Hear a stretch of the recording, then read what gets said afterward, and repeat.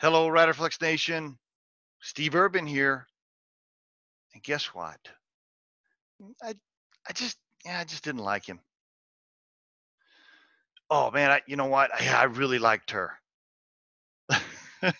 those are the those are the two most common things I hear when I call a client or the company in our case, and I say, "How'd you like Johnny?"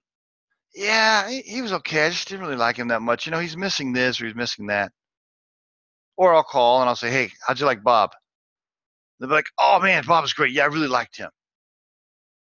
And when you pin them down, when you try to pin them down to find out why, they don't really know, right? They can't. They really can't put their finger on it. They just liked him a lot. The interview went good. Boy, there was. You know what it is?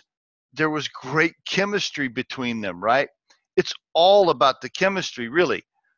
Okay, maybe it's not all about the chemistry, but a large part of it is about the chemistry. I think so often clients, companies in our case, the companies get caught up in looking at a candidate's resume and all these little bullet points of requirements and experiences that they have to have before they decide to hire them. But really, at the end of the day, once Bobby gets in front of them, you know why the hiring manager ends up making the decision to hire Bobby? Because they like him. Because the chemistry was there, because they think Bobby will fit on the team. Bobby fits the culture. The team will like Bobby. Boy, he's right. He's our style. That's why Bobby gets hired. That all of a sudden they forget about a couple of the bullet points that might be missing from their background that were in the requirements section. But boy, believe me, if the chemistry is not there in the interview process, the company is real quick to point out those bullet points of requirements that the candidate might be missing. Right? But they quickly overlook them if they just like the guy.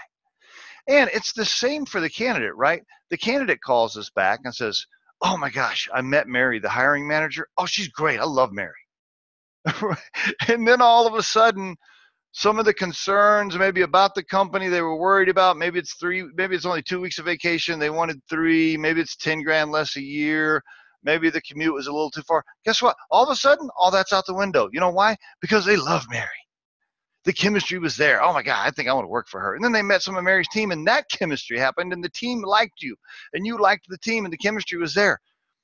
You know, I've seen it so many times. I think we all forget, right? A lot of times we forget that it's humans working with humans, and it's about the chemistry. And if the candidate fits the team environment and style and culture, things are going to go well. And if people don't enjoy being around each other and people don't like each other because there's just so many differences or they rub each other the wrong way, I don't care how smart they are. I don't care what their skill set is. I don't care what their experience level is. If you have people in a room that don't genuinely like hanging out for 10 hours a day, things aren't going to go well. They aren't going to be productive. I don't care what's in their background or what bullet point they had on their resume. This is why chemistry and matching personalities to company culture is so critical. Most of the time, when it doesn't work out, when a candidate leaves voluntarily or involuntarily, it's because something was wrong with the chemistry. The team didn't like them, or the supervisor didn't like them, or they hated the supervisor, or whatever. They just didn't fit in, or something like that usually happened. Okay? Not all terminations go that way, voluntary or involuntary. There are other reasons, but a lot of times that's it. And when you think back on your career, and just think back for a minute about all the employees that you may have had that worked for you, which ones were your best ones? It was the ones you liked, right? It's the ones you enjoyed being around. They kicked ass at their job, but you also enjoyed their personality and you liked being around them. That's where you had the most success.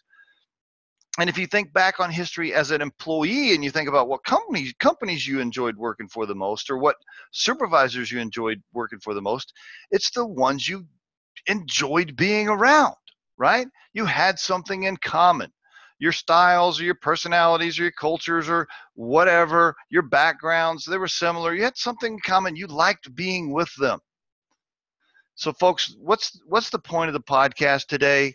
The point is this: it's the chemistry that ends up being more important than almost anything else. Stop thinking that what really matters is whether or not a candidate matches every single bullet point of requirements on the job description, okay? If you're the employer, stop thinking that. If you're the candidate, stop thinking that the employer has to match every one of your demands when you're getting an offer letter.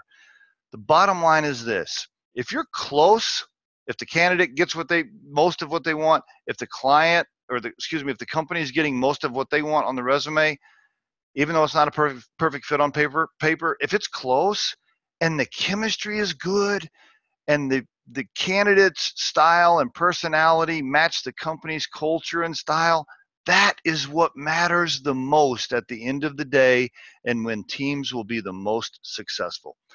Let me give you a personal example to finish off this podcast, okay? This applies to our own team right now. Our partner in the company that leads sales for us is absolutely the best sales guy I have ever been around. We're friends. I trust him with my life. And guess what? Before we started RiderFlex, he had absolutely no experience in sales for a staffing and recruiting firm. So if we had put out a job posting that said we need a sales guy to lead the staffing and recruiting firm business development piece, if we had put that job posting out, guess what? My friend wouldn't have qualified because he'd never led sales for a staffing and recruiting firm. But what really matters is he had great sales experience. The chemistry between us is fantastic. The styles and personalities and cultures go together, and that's why it's successful. So stop getting caught up in all the details on the job requirement or the candidate's resume.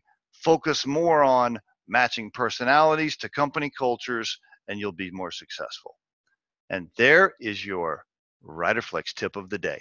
As always, folks, you can call in and email us with questions. We'll help you in any way we can. Visit riderflex.com to learn more about us. Thanks a lot for listening, folks, and have a great day.